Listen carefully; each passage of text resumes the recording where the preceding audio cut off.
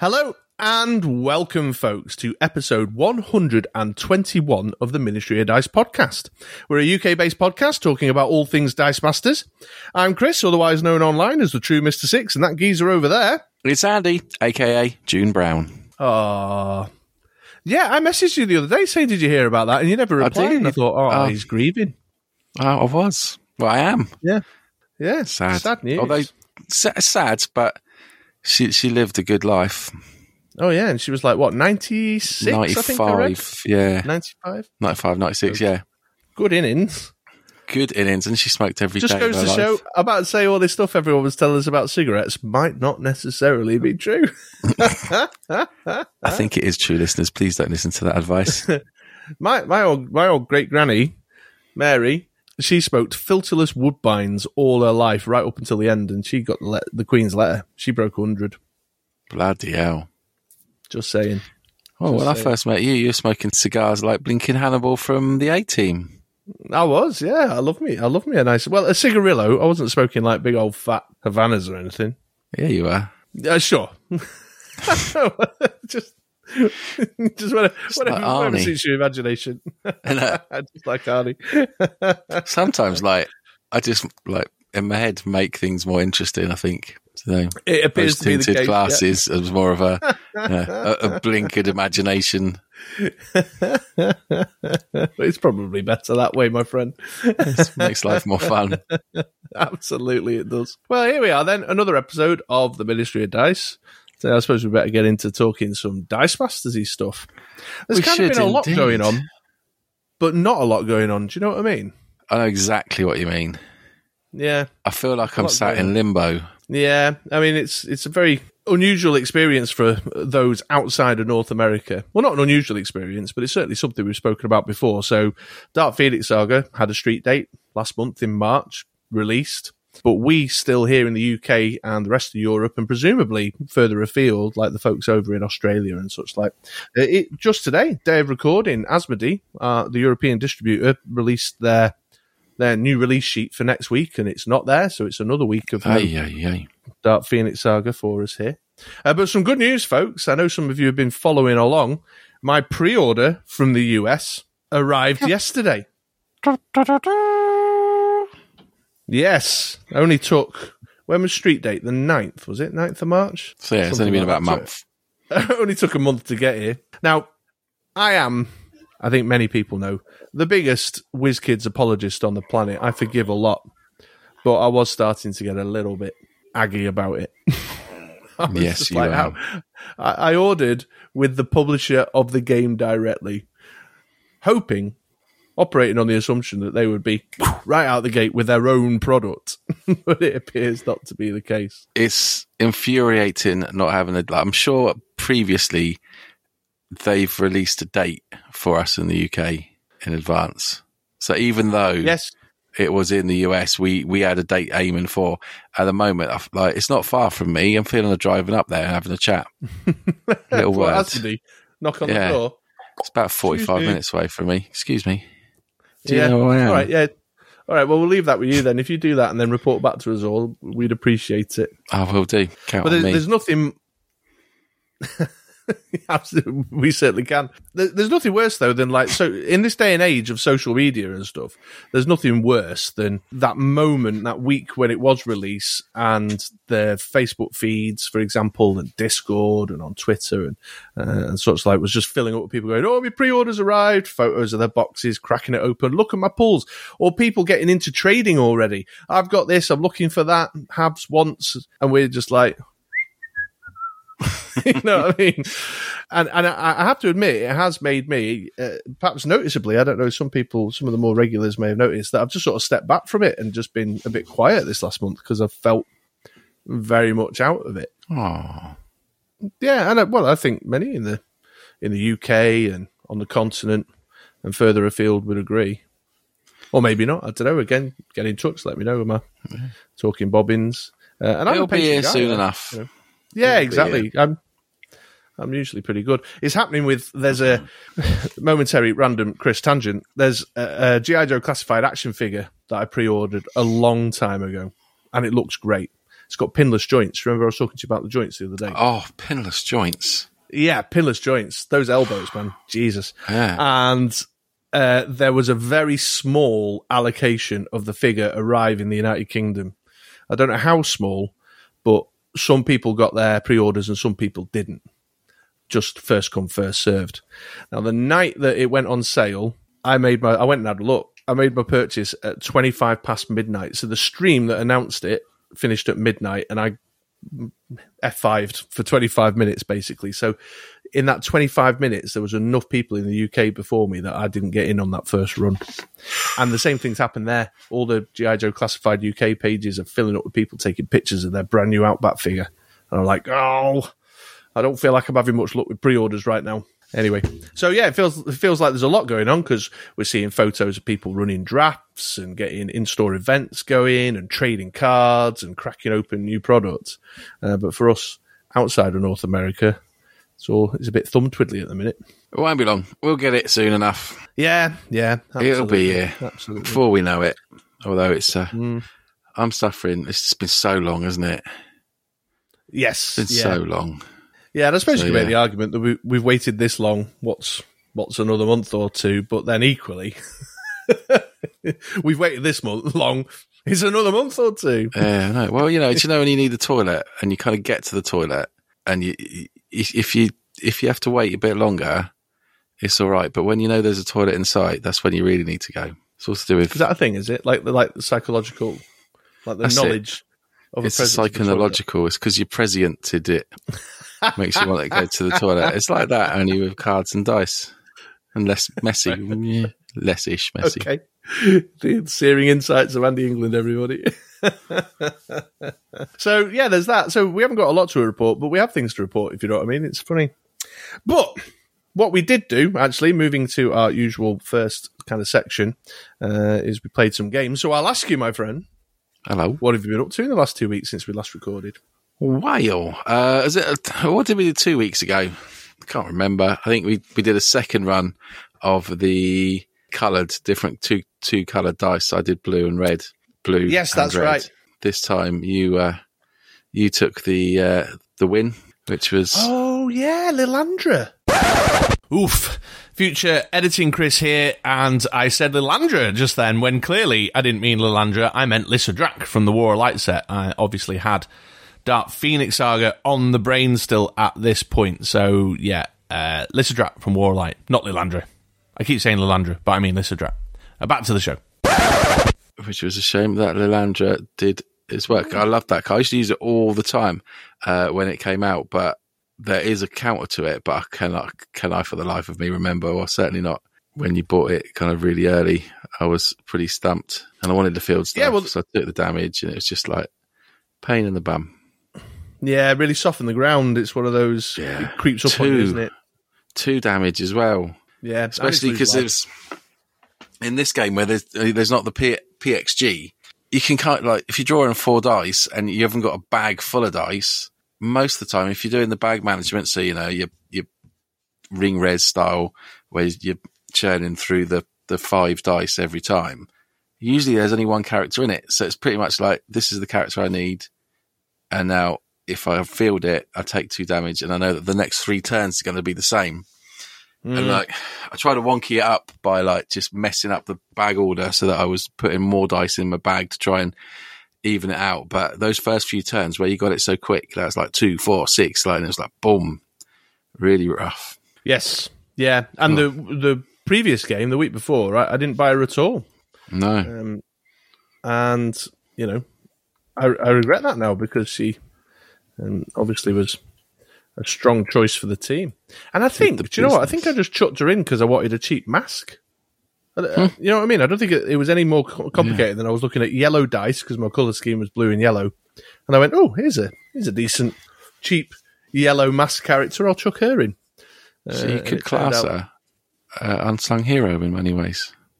Oh, yes. I suppose you could, yeah. So, yeah, that was a decent rematch. It was good, yeah. And then last week we did Modern with 1 golden card? No. It was 1 Dark Phoenix Saga card. Dark Phoenix Saga proxy.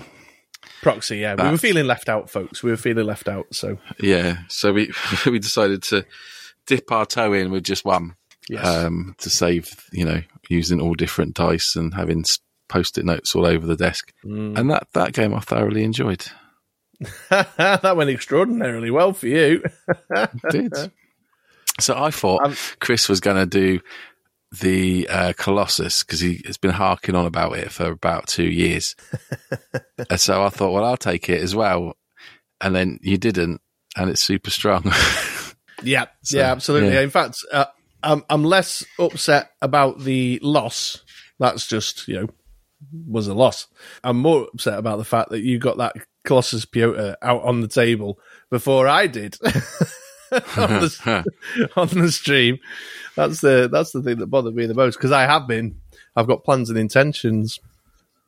It's strong. Yeah, is strong with the hope so that you can copy it and get it out super quick. I didn't go for any kind of spinning up bits. Kind of relied on that itself, because I decided to go all X-Men Forever box or campaign box and associated team packs. You themed it. I themed it, so it was a theme team, but it had loads of X-Men goodness in it. Can't remember what it took now, but it had all X-Men. If you want to know more, you can check out the YouTube video. It's available on youtube.com/Ministry of Dice. But yeah, there was a very good card that we'll mention later. That was a bit of an unsung hero, you could say. Definitely a curiosity for sure. Yeah. Very good, thank you. Well, I'll talk about my teams then. So I mentioned List of Drat, but for the Dark Phoenix proxy game, I made a Nebula Macho Man Randy Savage team. And this is Macho Man Randy Savage makes you both draw an extra die in your clear and draw step, and Nebula does your opponent lose 2 life, in fact.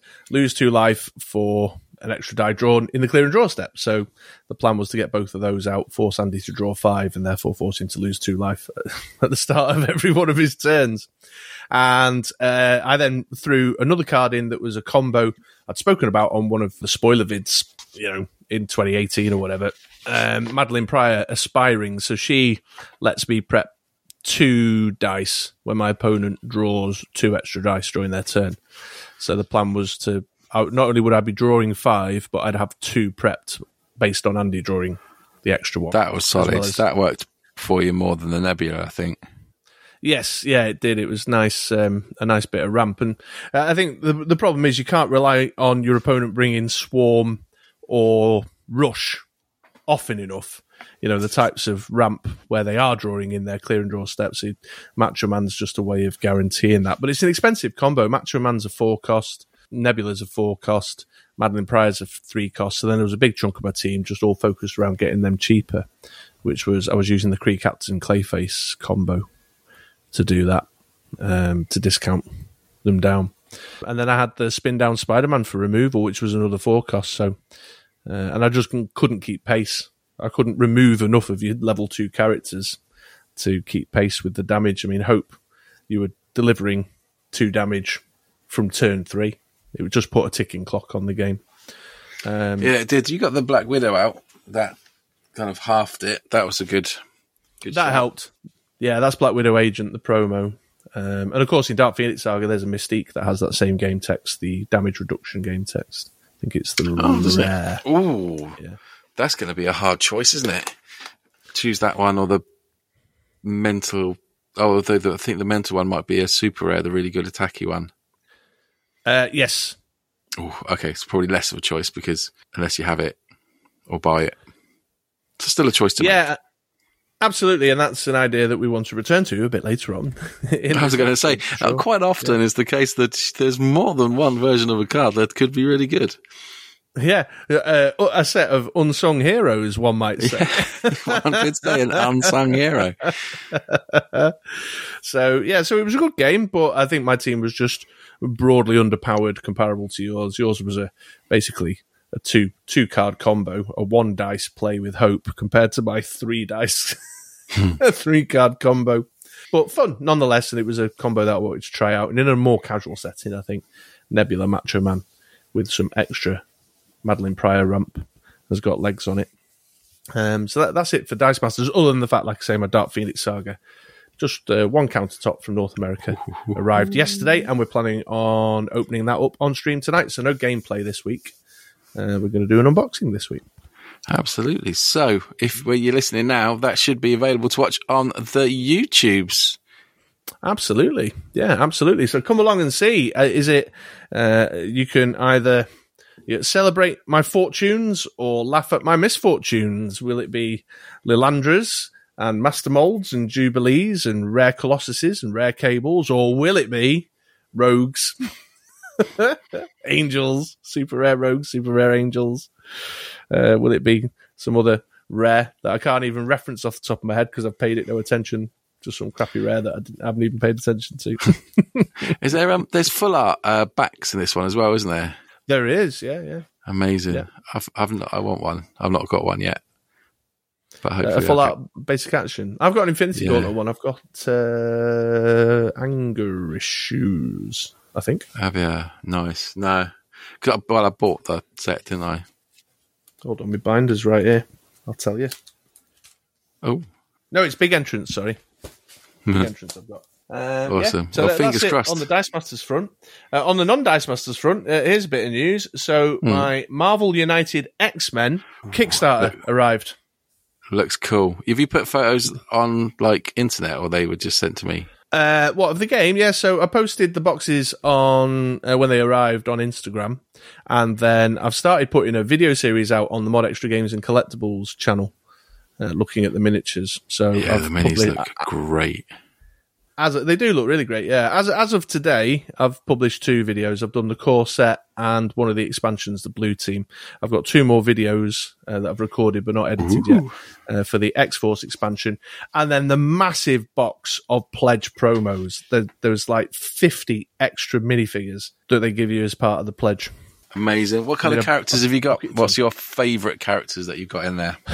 You mean in terms of the sculpt and the figures? Yes. Or do you mean my favourite characters as in my favourite characters? Both.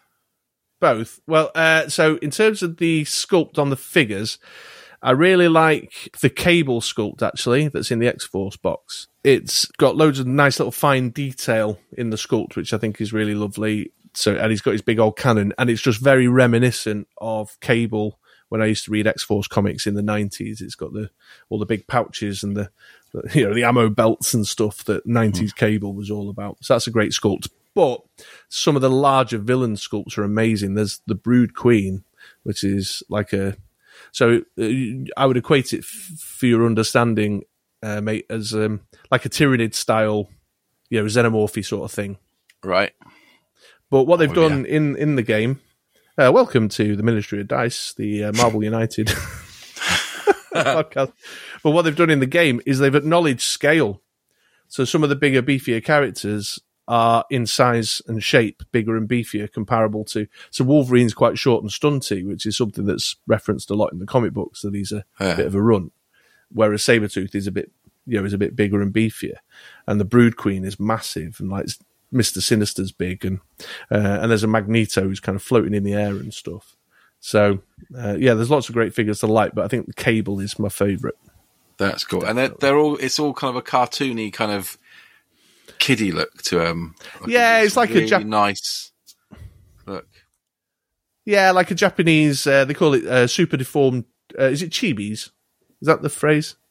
That's what I've been calling them. Super deformed chibis. I think that's the correct terminology. Okay, cool. Yeah. So that's a good one. So check out those videos. I mean, I know there's a lot of folks out here less interested in the stuff I do about action figures and trading cards, but you might be interested in that because I know a few of you out there are tabletop gamers. So over on Mod Extra Games and Collectibles, I've been doing an unboxing and a closer look at the minifigures if you want to see what I'm talking about. And that's it. That's the only bit of kind of exciting gaming news. I've not really played much this last 2 weeks. You've not been very well, have you? No, that's true. Yeah. I don't think I've mentioned that, have I? But yeah, I tested positive once again, ladies and gents. Another period of COVID isolation. Yeah, that's right. Nowhere near as worse as the first instance, though. So I'm definitely an advocate for vaccinations. The triple jab. Yeah, because I definitely didn't feel anywhere near as bad as I did the first time around. Nowhere close. Good. However, Wirt said, you're isolating, son. Don't come near us. Stay out the office. And I was like, okay. If you insist. Yeah, I'll work from home. That's fine. No, to be fair, there's people with like vulnerable relatives and stuff. And one of my colleagues is going on holiday soon, and she was like, "Do not, I don't, don't put me in a position where I have to cancel my holiday." Yeah, so there you go. So yeah, that's it. That's it on the gaming front, Dice Masters and non-Dice Masters. I tell you what, though, just to very quickly revisit your team and your mention of Ant-Man, we did get some people come out the woodwork. So in last episode, I mentioned briefly that I thought Ant-Man was more grey than blue.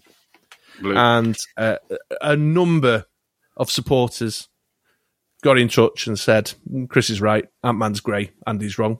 And no supporters came out the woodwork to back you up. Yeah, so Rob, Alex, Jay Lachero, over on Discord and in our podcast comments from Jay, said, Ant-Man is definitely grey.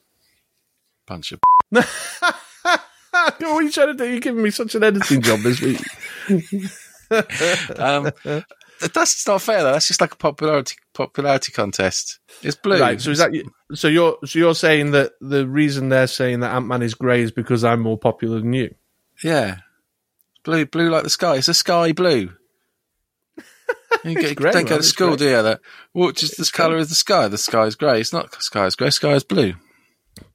So out of 5 people, yeah. Who contributed to the discussion, 4 have said it's grey and 1 has said it's blue. Just saying. Team Andy, unite. I want at least 20 people to have messaged at some form to say it's blue, like it is. Good luck with that. Yeah, right. Mum, I can do is blue. Email Chris. He's having a go. Get him to leave me alone. Cup of tea. Yep. Yeah. Cool. Oh dear. Right, should we tell the listeners what we've got coming up in this episode then, my mum? Yes, let's do it. Let's do it. Okay, well, we're going to open up with a community focus, just a bit of conversation around some upcoming events. So we'll give you the particulars and have a bit of chat about what those events are all about. Then we are going to revisit. We threw a few questions out to the audience in our last episode around what we believed were the least playable super rares. And we've had some correspondence from some folks in response to that. So we'll take a look. Not keen on that segment now after that. If I know why people are writing in. Right. So I fixed your email thing, by the way. Oh, did you? Yeah, although there have been, in addition to this, there's been a lot of comments about your 29,000 unread emails and the like. I haven't seen any of that, surprisingly. Troy inquired as to whether an email was more likely to get read if it had less than 5 lines of text in it. Yeah, ops. Yeah. So there's that. We're going to revisit that segment and just talk about some of the suggestions that were sent to us, as well as a question. We got sent a question. Oh, and then... Excellent. Sorry? I said a question. Excellent. I was just, yes. supporting. Yes, absolutely. And then we've got, as we've already alluded to, a brief segment on Unsung Heroes. So we've not done an Unsung Heroes for a while, but we're going to talk about cards that we feel might be overlooked because one of their other rarities has been more attention grabbing. And with that, all that said and done, that should bring us to the end of the episode. So should we crack on with it? Crossed. Absolutely. Email me when you're ready. I'll leave you a voicemail. Right, on to the community focus then.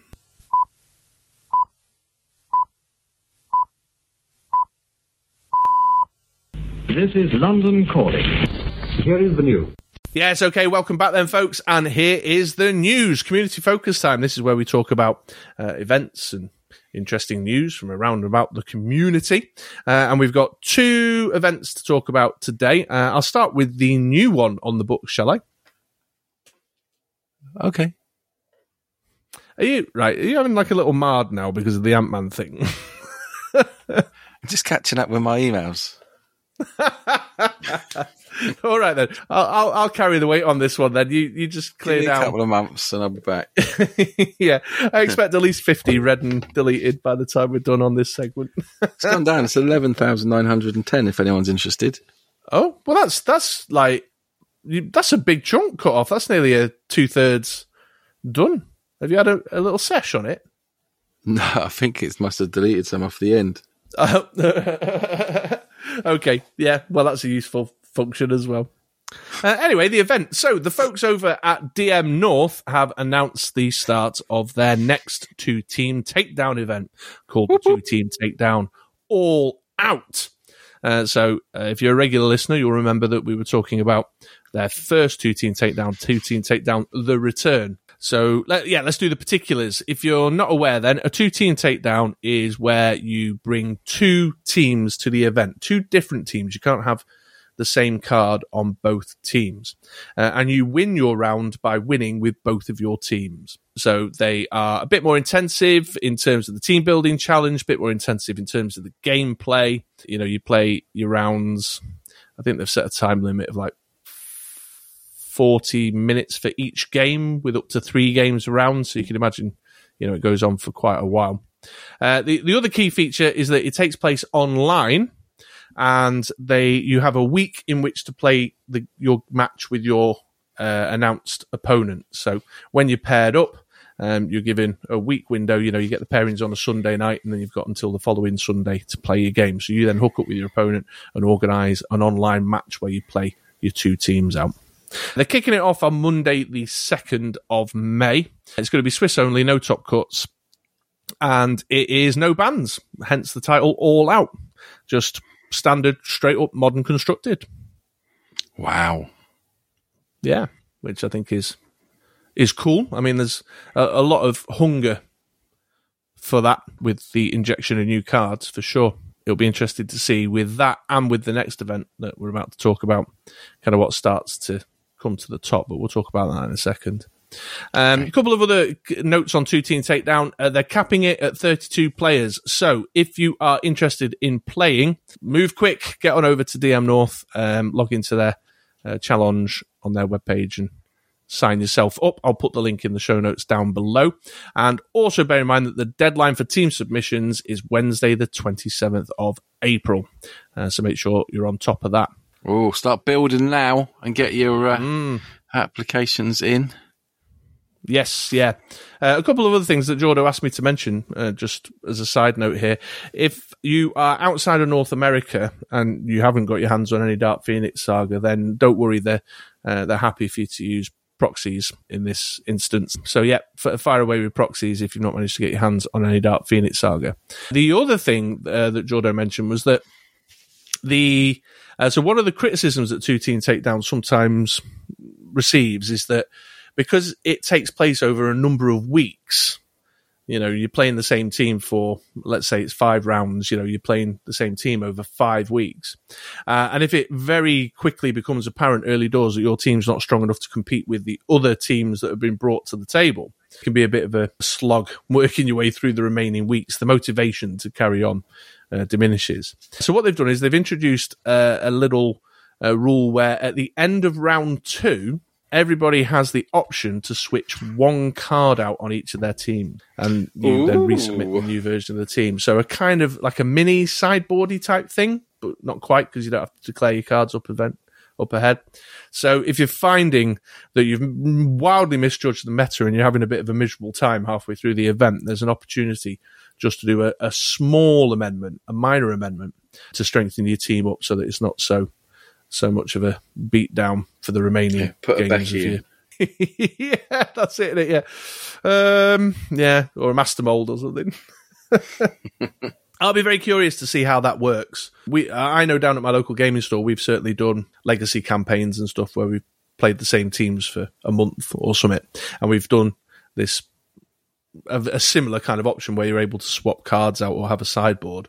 And I've just found that it creates a kind of cyclical situation where, you all just change out for the 1 counter for the team that's most causing you pain, if you know what I mean. Yeah. So it's like it's hard to explain, but so I'll be very interested to see if that works. If it combats that challenge of, oh man, I brought a more casual team than really this event is asking for. I'm getting battered and it's making me sad, kind of thing. whether it mitigates that. But I'll be also interested to see how people navigate that opportunity to switch cards out and how they work with it. Like you say, do you just add another win condition, throw a Becky in because I've not got one? Or do you go for some kind of utility control against something that's been causing you pain? I don't know. It'd be interesting to see. So I'll be watching that element closely. Really interested in that. Me too. Thank you. Yeah, you crack on with those emails. Then, so that's an online event. So that's open to everybody internationally. But this next event is a UK-based event that we're hosting at the UK Games Expo. So it's the Summer MOD PDM taking place on Saturday, the 4th of June. We're kicking off at 1 in the afternoon, and we are also doing a open modern constructed event. So no bans other than obviously the standard WizKids ban list. We're very keen for people to come along and join us there, both at the UK Games Expo, just because it'll be great to see everybody, but also to come and take part in the event. It's a chargeable event. We have got pricing. We'll be publishing that soon. Yeah, which will be interesting. See what comes of that. See what's in those envelopes. And that's about it, really. The sales are slow. There's like 4 players so far, but we're into April now. The event's in June. It's warming up. And we really need people, if you're considering coming, to get online, book your ticket. It really helps us out with the UK Games Expo because they're obviously logistically trying to manage space and table allocations and such like. So if you're pretty certain you're going to be playing, well, not pretty certain, if you know you're going to be coming and playing, then please do hop on and get your ticket bought. Before it sells out. Oh, yeah, absolutely, yeah. I also think that sometimes, I don't know, again, maybe someone will tell me otherwise, but I think when you see more tickets sold, it makes people more inclined to sign up for the event, if you know what I mean. Yeah, I get that, because, it's going to be it's going to be popular. So yes, yeah, up. Absolutely. Come along, meet us. Yeah.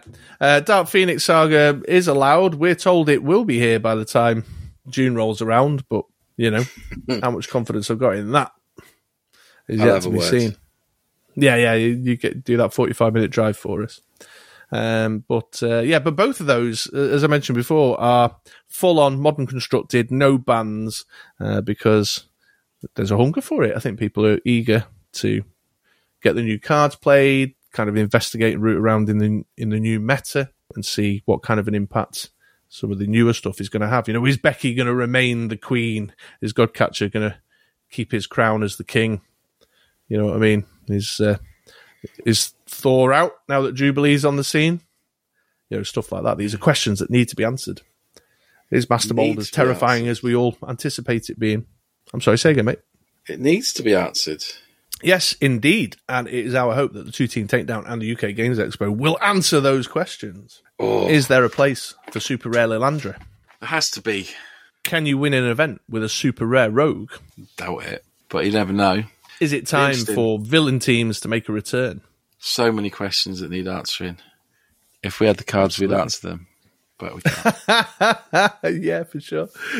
Well, I do. Maybe. It's a sealed box right now. Here it is.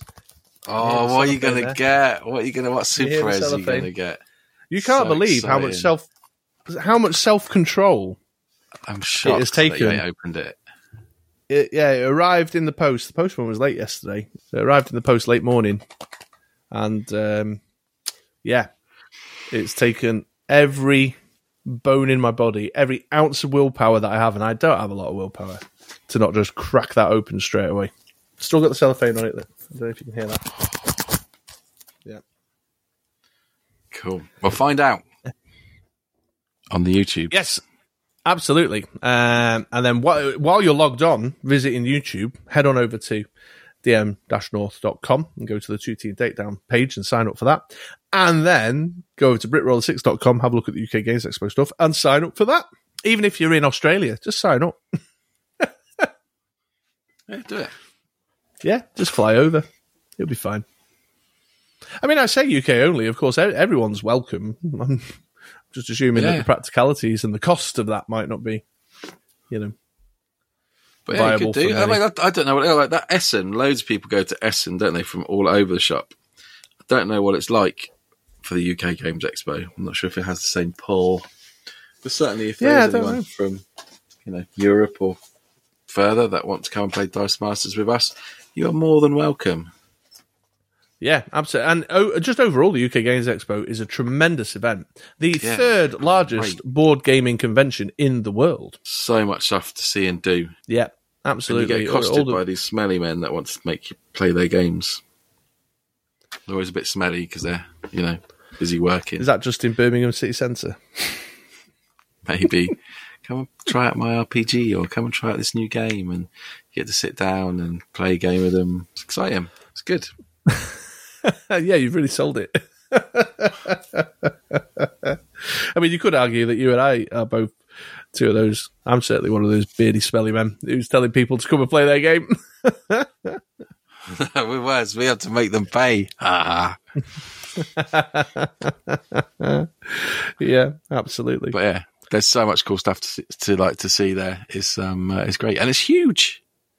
Yeah, and I think it'll be back up to full fighting strength this year with the 3 halls and whatnot. All right then. Well, that's done it for online events. But don't forget, folks, if you ever want us to give you your event a shout out, if you want to try and attract some new players, even if it's just down at your local game store, and you just want to ask us to see if there's anyone in your local city or whatever that doesn't know you're playing, then by all means drop us a line. We'll be more than happy to put the word out for you. Jobs are good. Well, absolutely, yeah. Should we now move on to the next segment and talk a little bit about some of this correspondence that we've received? As long as we don't speak about Ant-Man, then that's fine. Right, okay, yeah. I can't promise anything, but we'll see how it goes. Okay, welcome back then, folks. I'm still chuckling about what we just had a chat about in between. The bits in between are better than the actual content, to be fair. just like bin off the content and just do the bits in between. But they're so unrelated to Dice Masters a lot of the time. I suppose that's tangentially, at least it was a nerdy thing that we were talking about. If you're interested in hearing us talk about more than just Dice Masters, then check out Mod Extra. It's a monthly Twitch stream where we talk about all things nerdy, movies, TV, whatever comes to our heads. And you can see it and interact with us live. Yeah, although even then, that doesn't really cover the same territory that we cover in the in-betweeny bits where we're just nattering. Weight loss. Oh, dear. Right, okay. Or weight gain, as the case may be. Well, it's correspondence time. We don't often do a segment of this nature, but we threw a question out to the audience in our last episode, and we got a few responses, and we felt like we should give them the time and attention that they deserve. So, just to catch you up, if you've not heard our last episode, we were talking about what we believe were the 4 least playable super rares in the Dark Phoenix Saga set. But discuss then, how can we make them playable? Or does anyone have any combos or ideas to get them on the table? Because we're big believers in making sure the cards don't go dusty, that things get used. And the 4 super rares we mentioned was the Beast, Xavier's Dream, Angel, Xavier's Dream, the Rogue, whose subtitles just suddenly eluded me, and the Wolverine, whose subtitles also eluded me. But it was those 4 super rares. Xavier's Dream. Yeah, sure, why not? That sounds consistent. What kind of dream? Xavier's Dream for mutant and human, peaceful coexistence. That's like his aspirations as a dream, as opposed to like a dream. No, yeah, it's not just like him waking up and realizing he's in school without his trousers on or something. Yeah, being chased. Yeah. Having a nightmare about a scary clown. Oh, don't talk to me about clowns. Okay, I won't. Okay, thank you very much. Let's talk a little bit about some of the correspondence that we received in relation to that. So the first one I wanted to point out was our friend Dana, a previous online UK Games Expo winner, in fact. Does Dana pretty well. Yeah, that guy knows his Dice Masters. It does. He does know his Dice Masters, but Dana previous guest. Absolutely, yeah. Interviewed as a result of his previous virtual UK Games Expo win. But he went to the lengths of actually building a team out of 2 of the super rares that we mentioned. So he focused in on the fact that both the Beast and the Angel have got a sidekicky element to them. So the Beast gets a stat bump +1 when he's in the field with an active sidekick die, and then Angel prevents your opponent from targeting your sidekicks with global abilities. And so he kind of focused in on that and thought about essentially building a sidekick team with the Beast as extra muscle and the Angel to provide a bit of protection against things like static field and whatnot, which was quite interesting. And he dug out the classic Black Widow, Widow's Bite, to add even more stat bumpage to your characters, your sidekicks and your Beast. He had Hope on the team because basically every team now includes a Hope. That's like compulsory to have Hope Summers, pluripotent echopraxia. But the idea was to, and he's got Mr. Sinister in there as his sidekick making global. So the idea is to build up a little army of sidekicks and Beasts, get Angel out to keep your sidekicks protected from globals, and then either a Venerable Dreadnought or use your Hope to copy the rare Cable, the double printed attack one. Ooh. To really drive through the damage. So the Venerable Dreadnought is removal to ping stuff off, or the Cable to just make your overcrushing Beasts even more terrifying.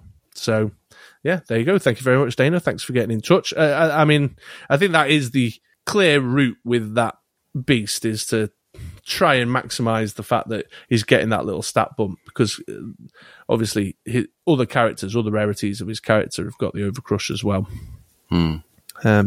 So really appreciated that. Then the other super rare that we mentioned that got a lot of attention was the super rare Rogue. So I suppose I better bring it up in front of me. Isn't it energize your opponents? Choose a character to get 0 attack. Yeah, Rogue Strength Absorption it is, and it is. You're right. It's energized. Target character die has 0 attack this turn. Boom. And so we were yeah, we were a bit skeptical about it because it's like, well, you don't really want to be making opponents' characters not attack as much on your turn as you would want to do on their turn, but you can only really trigger the energize on your turn. So, what's that all about? And Rob Pettifor and Nick Worley, both friends of the podcast, well known in the community. Hello, gents. They both sent some suggestions in for using the Rogue. So let's start with Rob's. One thing he pointed out was that it could be good anti-reroll tech. So, cards that re-roll your dice. Yeah. The Rogue, as a fielded character, then becomes, a deterrent for characters that make you re-roll your dice, because there's a chance that you re-roll her in on Energize and you can reduce a character in their turn to 0 attack, which I thought was interesting. The conversation went in the direction of Becky Lynch, but then there was some further conversation around the fact that Becky Lynch is you may re-roll up to. So yeah, there's the Gambit that makes you re-roll everything coming up, isn't it? Yes, yeah, absolutely. And there's the Storm. I don't know if she's may or must, but there's the Storm that makes you re-roll stuff, and the Psylocke that makes you re-roll stuff. So as a kind of bit of anti-re-roll tech. So if your opponent's using re-roll things as removal, if your rogues, your blockers, and it's the only blocker you've got in the field, then there's a chance that you might be able to pull your ass out the sling by making the thing they're about to attack you with 0 before it gets to attack him. So I thought that was interesting. And then Rob also mentioned the Adam Warlock. The what rarity is it? Let me bring it up on screen in front of me rather than trying to run off my memory. It's the energized one. It's the super rare from Infinity Gauntlet called Leader of the Infinity Watch. And he says, while active, when a die with energize is spent as energy and leaves the reserve pool, roll it. On any energy face, use its energize effect. So what Rob was suggesting was that you have that rogue as energy in your reserve pool for your opponent's turn, spend it on a global in your opponent's turn, to then use its energize, to then roll it with the option to possibly use its energize effect. It's got to be easier ways. Well, maybe, I don't know. I mean, that's. Both Nick and Rob are very capable brewers. They spend a lot of time brewing these janky combos. Rob did pretty well with an Adam Warlock kind of combo using the rare Black Widow in the past, so he was kind of looking at it in that ballpark. But that's just the first couple of suggestions out the gate. I thought we should bring them up. And then Nick on the Rogue, his is even more convoluted, is the Black Swan, was his suggestion. The rare Black Swan. What's that do? Yeah, so her subtitle is Yabat Umon Turu, and she reads, when one or more of your Black Swan character dice attack, you may re-roll any of your active character dice, but on the double burst phase, she says you may also re-roll any of your active character dice when one or more of your Black Swan character dice block. So he was saying, get her spun up to level 3, with a Zatanna, a Power Almighty, an Energy Field, whatever, so that she's on the double burst phase. She's 166 at that level anyway, so she's got good stats. And then use her as your blocker, but then re-roll your rogues. Right. Again, in a kind of whatever that is, a 2 in 6 chance, a 33% chance of rolling rogue in on Energize so that you can make your opponent's characters 0. He used a hypothetical. He said, imagine your opponent's attacking you with, let's say, a Godcatcher and an Eddie Guerrero. Eddie Guerrero to stop things like static field shenanigans. You would then block Eddie Guerrero with your Black Swan. Then because you blocked with that, you re-roll your rogue, bring her in on 2 energy, and then reduce the Godcatcher down to 0. I think I can imagine it being quite hard to pull off, or it'd be, you need... Yeah. Well, it's the same problem again, really, isn't it? That energizes bobbins. Yeah. Can't rely on it. Yeah. Doesn't work when you want it to, and does work when you don't want it to. You know what I mean? So with Rogue, when you want a fielder to be a blocker in the field for one of these combos, she'll roll on Energize. But then when you have finally got her out in the field and you want to roll her on Energize, she'll just roll character face again. Because that is how Energize works. It is. Yeah. But that said, in terms of facing the challenge and thinking a little bit outside of the box and finding creative ways of using a couple of those super rares, our thanks go out to Dana, Nick, and Rob. Thank you very much, guys. Appreciate you taking the time to write to us. Yeah. Not much in the way of suggestions in relation to Wolverine, though. Wolverine's just solid. I don't think he's that bad. Sure. He's basically he's the prep. He's the prep global, which is fine, which is brilliant. And if all things goes to pot and you've got an X-Men team, you can use it. Basically, if you've got an X-Men team, you're going to choose that over Atlas. Yeah, for sure. It makes no sense. And yeah, that's good. Yeah. Well, so there we go. But it's all right. It's all right. It's decent. But the challenge is still out there, folks, so please feel free to get in touch if you've got any further thoughts or suggestions on how to make those least playable super rares playable. How janky can you get those combos with Rogue? Let's see how far this goes. Let's get down the rabbit hole, boys and girls. So that's the kind of housekeeping on the question we presented to the listeners in the last episode. But our friend Stephen, regular emailer and correspondent with the podcast. Hello, Stephen. I hope you're well. Hello. He's a little bit behind. He's only just listened to the RJ Retro episode. And he was curious. His question was, if you had a returning player like RJ, what would you recommend in terms of the first campaign box stroke team packs to pick up? He made his own suggestions. He suggested top of the list for him would have been Trouble in Waterdeep. He then suggested that WWE would be next. And then finally, the Justice campaign box with the Harley Quinn team pack. Those are his recommendations, which is interesting. But he was asking us. He wanted to know what we would recommend. Okay. Harley Quinn team pack is a good solid one. Did he say Thunderbolts as well? No, he said Justice with the Harley Quinn team pack. The WWE campaign box and the Trouble in Waterdeep campaign box. That's in reverse order. His top of his list was Waterdeep. I think the Thunderbolts team pack as well has got some good solid entries in it. You've got the Atlas as well as Ant-Man, that blue dice. Which is great, yeah. Yeah, which is blue. Meteorite. There's a few solid ones in there. Which is cool. Campaign box. If I was to pick a campaign box, I've got them all in front of me. Avengers Affinity, I wasn't too enamoured with. WWE, to be fair, I wasn't particularly enamoured with either. I'd probably go Justice. Yeah, I mean, I suppose it's a question of what you're trying to do. So, the deeper question here is that if you're at your local gaming store and you're introducing some new players and you're bringing them into the fold through the Dark Phoenix Saga release, then the next step is to get them set up with their campaign boxes on the shelf in your local store, isn't it?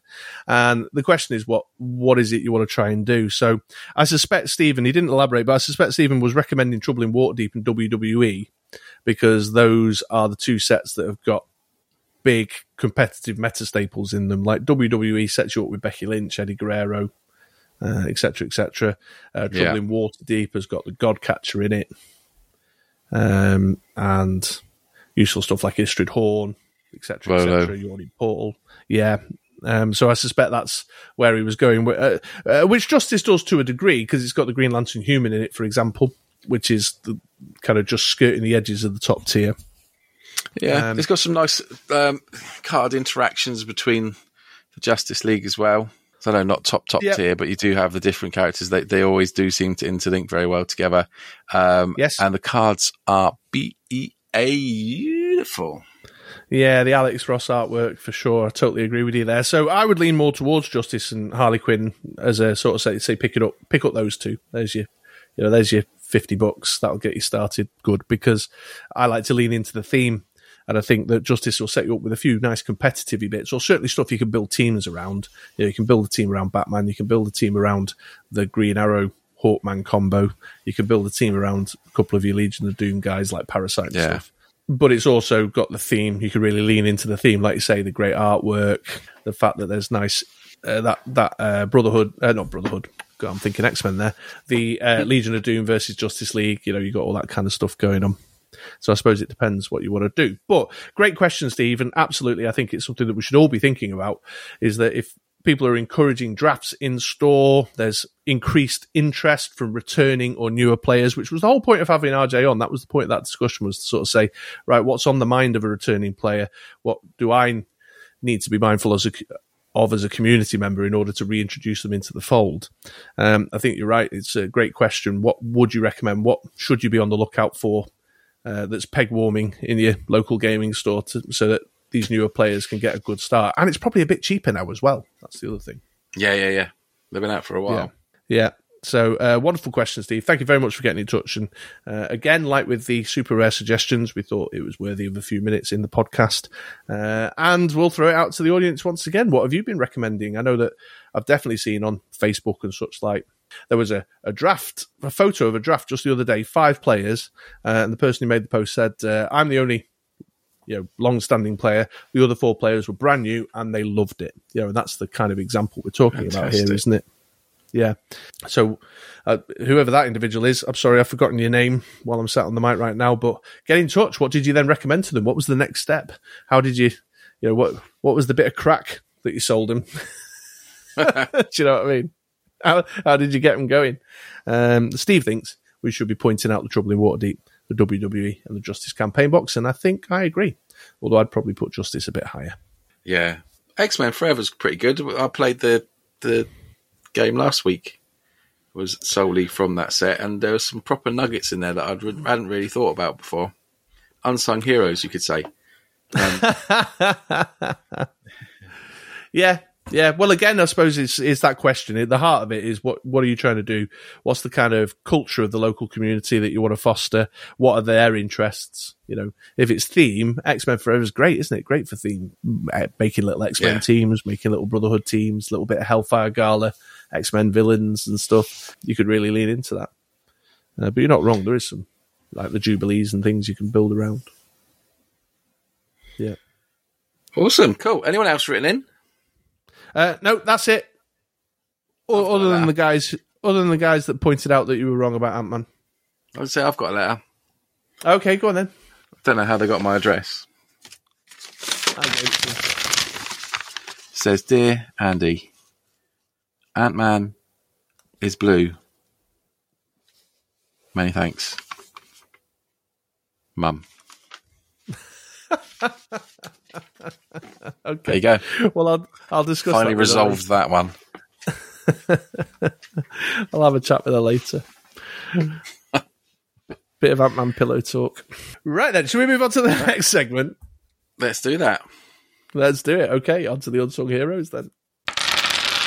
Right, okay then, on to our third featured segment here, and the subject of this segment is Unsung Heroes. We've not done one for a while, but this was something that you felt particularly strong about, isn't it, Andy?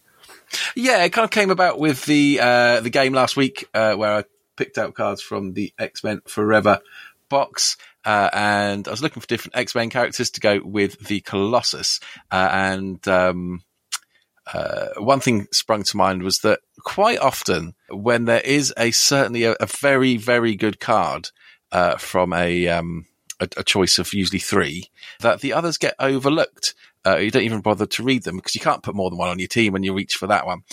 So in this particular instance, I was looking for cheaper X-Men characters because I wanted to get as many in the field as possible. And I was having a look at the Mimic. Now, the Mimic, which is called Flying, Blasting, Slashing, is one that's very popular. It has got a lot of text on it. It is good. It's fun to play with. Which is cool. And basically it means that either you get a copy of your opponent's dice or they all get knocked out. So it's good removal.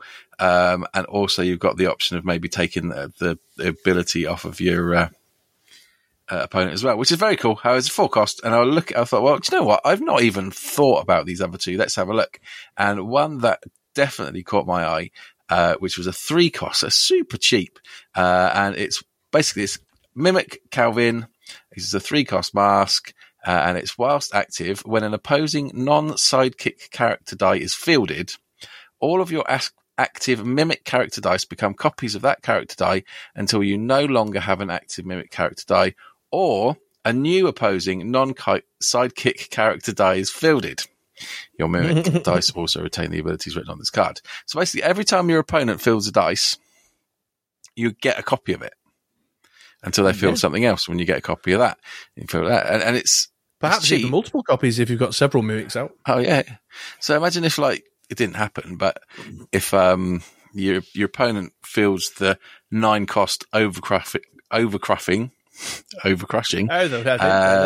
Thanos, suddenly you've got 3 to defend and attack again next turn, and it caused it made Chris think, or have to think differently, or have to try and take it into account, which is one of the big things when playing Dice Masters is if you can get your opponent off kilter and having to think about something else, then it's putting them off guard. It's definitely to your advantage. And it just did that without really having to think too much about it. Yeah, I mean, in the particular situation that made us realise the potential here, or maybe the potential here, was this was the Nebula Macho Man Randy Savage team that I mentioned earlier. And what I didn't want to do, I had 2 characters that I was rolling, and what I didn't want to do is end up giving you a copy of the Nebula, because my Macho Man Randy Savage was making both of us draw an extra die, so it would have just handed you another win condition, basically. And you were already smashing me with your Colossus as it was. So I rolled the 2 characters in, thinking, right, well, I'll field Nebula first, make your Mimic a copy of that, and then field the other character. I can't remember who it was, but field the other character second, and that'll then make them all copy of the second one, so I'll be safe. But, of course, I whiffed the other character and only had the Nebula. And in that moment, I elected to not field my own Nebula because I felt like it would be too damaging to let your Mimic copy her and become another route. I'd have to get rid of my own Macho Man and everything would have just crumbled down even more than it was already crumbling. So there's just an example of kind of the tough choice that I had to make, and a painful choice that I had to make that Mimic led to happening. But afterwards we were talking about it and we were saying, like, Master Mold.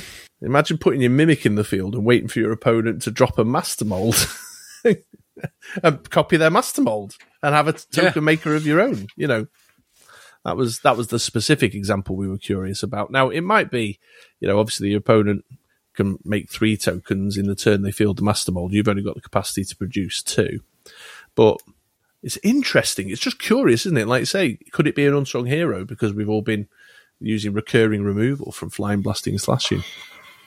It's definitely something that, as an opponent, I think if you think about it, you'd be able to a degree, work around. By saying that, like as I said earlier with the Lyssa Drak, we're not in a place where we can roll loads of dice and loads of characters. I mean, there are a few different ways of doing it, but for the most part, like, we're not the PXG. We're not, rolling everything every turn. And if you are up against, you've got this card, and you're up against a team that is kind of going for I'll probably field a character per turn, then it's going to be hard to chess around, and you could end up with, 3 costs mask, get you a Suka out or Aska or whatever it is. Get these up super cheap, max 4. So for 4 masks, get all 4 out, and then have it. You fielded a Becky. I've got 4. Yeah. Oh, you put your master mold out. Lovely, thank you. Amazing. I'm going to be making 8 tokens next turn. 8 tokens this turn. How'd you like them apples? Yeah. Do you know what I mean? Oh, you brought Dark Phoenix Saga Global. How useful, thank you. I'll attack with all 4 of my mimics, make 4 tokens, and then KO all 4, make another 4 tokens. I've now got 8 Sentinel tokens. How many have you made? 3. Oh, that's cute. Oh. Yeah, absolutely. So yeah, really interesting, and I think one that we're planning on experimenting with more, and we'd be curious to know if anyone out there has played around with that mimic. And if you got any fun stories to tell about copying opposing win conditions and such like, because that's caught our eye. Yeah. What it did do though is it made me go on. I was saying, it kind of went certainly under my radar a bit, and I think I've said previously, I don't often get an idea of how they work until I get it on the table. But for this one, I was just like, ooh, it doesn't need to combo with anything.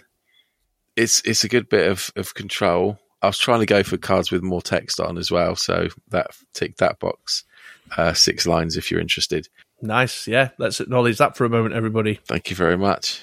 That's probably why I hadn't ever heard of it. Everyone's probably been using it for years, but I just discounted it straight away.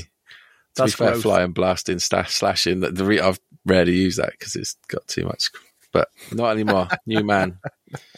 Yeah, very good. I'll tell you what would be interesting is if you got a mimic out before your opponent got their hope out, and then they fielded a hope copying something like, the rare Cable or the rare Colossus from Dark Phoenix Saga, and you copy hope. What do you copy? Do you copy what she's copied, or do you copy her text? You said copy a lot in that.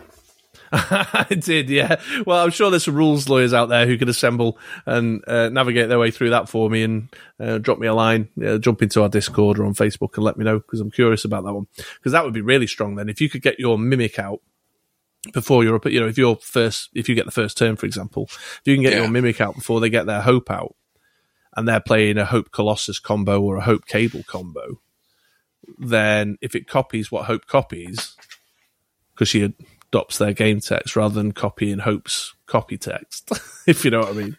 But then if you copy Hope's copy text, then you could copy something else on your team. Yeah, but you wouldn't be fielding, because your mimic would already be in the field and Hope copies when she's fielded. Right. So you would just have a really pointless card if that's the case, which I suspect is probably what the rules lawyers will say is like, no, it copies what's on Hope's card. But if it copies what Hope copies, then that could be really strong, because you could be like, oh, you've just made a Colossus. Well, I've got one now too. Or I've got 4. Well, yeah, absolutely, yeah. Which could be interesting. So we're thinking about your master molds of the world, but it could be interesting. Or if they field a Lilandra, there's a very good chance you'll get a mimic out before a Lilandra. The 6-cost super rare that does the 2 life loss when an action or a global is used. They say, oh, great, thanks for that. Thanks for handing me that. You did all the work to afford the 6 cost. And you've just given me the control as well. That's really helpful. Thanks. It does remind me a bit like the Collector, the old Collector, where you could nick someone else's card. Dice. Yes. Dice off their card, wasn't it?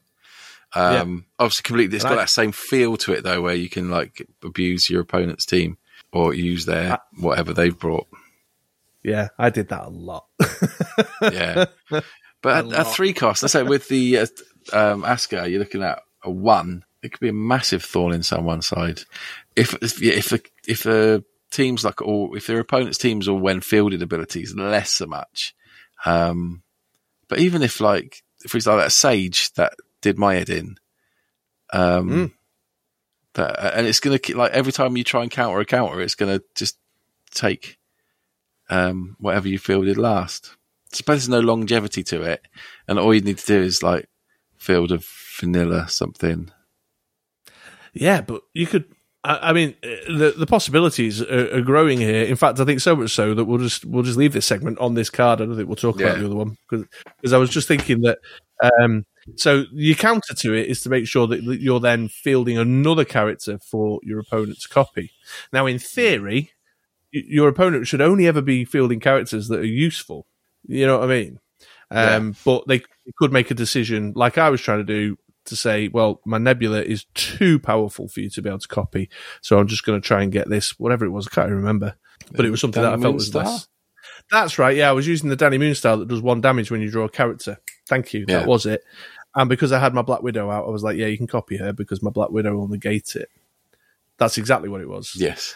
But what you could... Is there a way then of punishing someone for going wide that way? That they're going to have to constantly keep refielding characters or lining up 2 characters to field in a turn?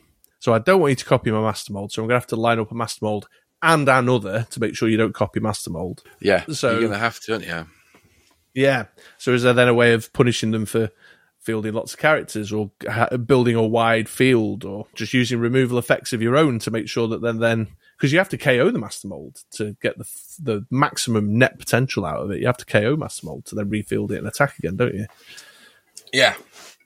So, but your Lalandras of the world and your Jubilees of the world, just some good KO removal in your team. Say, right, okay, well, yeah, you've outmaneuvered me. You've managed to make me copy some scrub, but I'll KO that Jubilee. So you have to refield it next turn, and I'll copy it next go. That's okay. And my own Mystique or whatever will reduce the damage by 1, so that's fine. Cheers. Yeah. So I think really good card. Really cool card. Yeah. Unless there's something we're missing, which is also often the case. Likely. So in addition to asking the audience, have you played around with it? Have you got any ideas with it? Does it have the potential that we think it has? Is it an unsung hero that's gone overlooked? Or is there something we're missing?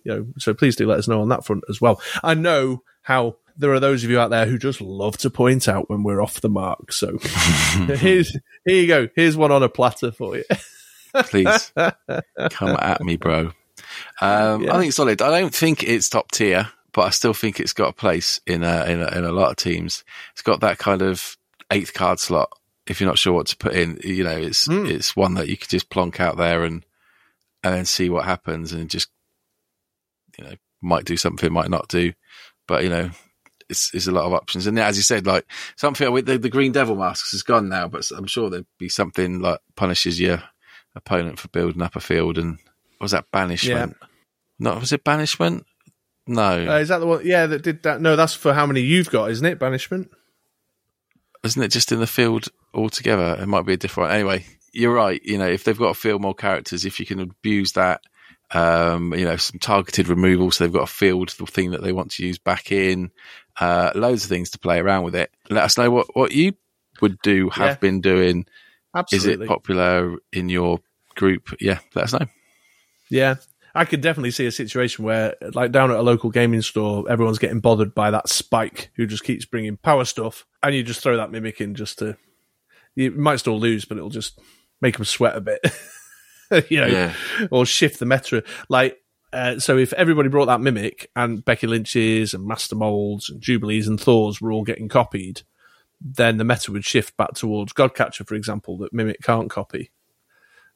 So then you put a Mimic and a Moira target on your team, and now you copy in any characters that they use, and you're removing their continuous die, and they're both 2/3 costs. You know what I mean? Yeah. So yeah, there's something fun. There's something there, unless we're missing something. Of course, I'll reiterate. Let us know if there's perhaps an element of this that we've not cottoned on to.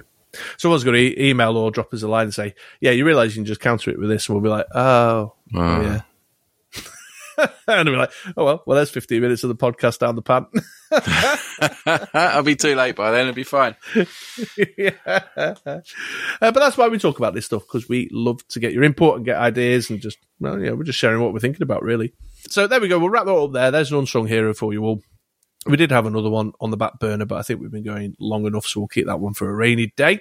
And we'll move to, I think it's just the outro now, isn't it? Yep. Yeah, okay, on to the outro. Well, there we are then, folks. As all things must, this episode of the Ministry of Dice has come to an end. We hope that you enjoyed listening as much as we enjoyed recording it. And we did.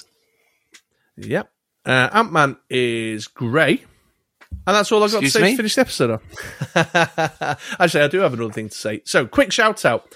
One thing that I've been very keen to do for a while now is make a fun trailer for the Ministry of Dice YouTube channel. There's you can have a static video that's a trailer video that sits on your homepage, on your YouTube homepage.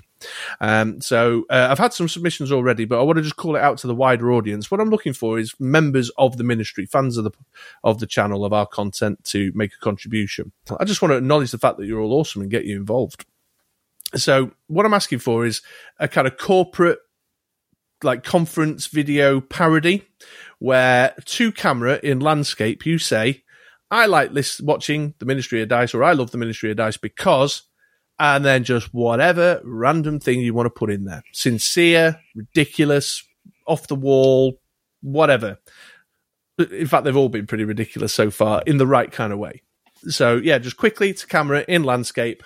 I love the Ministry of Dice because, or I like watching the Ministry of Dice because, and then whatever you want to put in there, just footage of yourself and then your response. I've had a few in already, but now I'm in this weird spot where I've not quite got enough to make a full trailer, but I don't want to bin their stuff because they've all made a lovely effort and they're really funny, and so I'd like some more. So if you have, like less than a minute, just the time to your phone camera in landscape, put together a funny little thing and say, I love the Ministry of Dice because, and then email it over to me at chris@brickroller6.com. I would be forever in your debt and super grateful, and I'd love to have some faces from around the community that are involved in our little content channel thing on the vid. I want to acknowledge your awesomeness, folks, so get involved. Nice. And Ant-Man's grey. Blue. And that's it. Don't forget to sign up for the 2T Takedown. Don't forget to sign up for the UK Games Expo. I'll drop all the usual places to get in touch with us in the show notes. So join our Discord, hit us up on Facebook, drop us an email, etc., etc. I don't think there's anything else, is there? Say to check us out on Twitch. We do live streaming pretty frequently. There we put up Chris puts up a schedule for the month ahead on the brickroller6.com website and everywhere else that he can. We have a couple of cool things that we do. We do live gameplays, usually on a Wednesday. At the beginning of the month, we'll do a mod extra. That's a mod extra, so extra behind the scenes chat about all other things that we love, mostly movies and TV shows. Usually pick a specific movie to have a chat about, and then coming up to the tail end of the month, or have I got this the wrong way around? No, that's the right way around, yeah. We then do a fighting fantasy playthrough. So remember those fighting fantasy books that you had as a kid where you had to choose your own adventure? We go through one of them, and do you know what? Our last one, I only did it in one. Did it. In the first time. I don't think that's ever been done before in the history of the world. So do check those out. They're a good few hours. We have a few drinks and a laugh, and like to get people involved and roll the dice for us. So if you haven't, do check it out. Or if you're not sure, then check out the YouTube channel because we've got our recordings there, I believe. We do not all of them though, although it's on Mod Extra Gaming. But I'm about to move Mod Extra Games and Collectibles, so just come and watch us live, and then we'll let you know when I get round to. If you're interested in a load of random clips of first-person shooter games that I've played, and then just save the little clips, then I could make them all public, and suddenly it would have like thousands of videos with no where you barely even say a word. Yeah, with no talking or description. Be amazing. I'll stop talking. No, we'll move it over to my tabletop section on games and collectibles. Okay, so it'll be moved, but you can see them there. What I'm saying, Fighting Fantasy went off tangent. Yeah. They are a lot of fun. Yeah. So. All right, but this is the Dice Masters podcast, so thank you so very much. Just one final note. We did say that this episode we were going to have a guest on that was going to be really fascinating and super interesting, and you should tune in. But we did also say all things going to plan, and as you probably gathered now at the end of I'm here! It's Rip Thunderstone! How's it going? Hello, Rip. Yes. When's my interview? Yeah, we'll start it right now, but just let me say one thing to the audience before we get into it, okay? Yeah, that's all for now, folks. I've been Chris, otherwise known online as the True Mr. Six. And I've been Andy, a.k.a. Rip Thunderstone. We'll see you in 2 weeks, folks. Maybe with a guest, maybe not. Who knows? Who knows? Jinx. Now do your bye-bye thing. Bye-bye.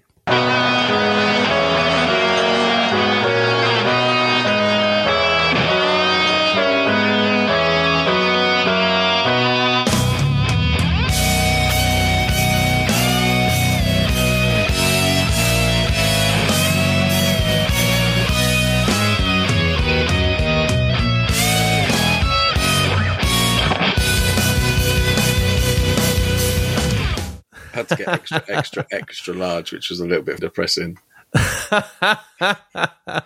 It was like on offer. It was like a bit cheaper because obviously no one is extra large. And then I was like, oh, it's going to be too big. And then it come through the post today and I put it on and it's like, what? That's about right. Those lockdown pounds.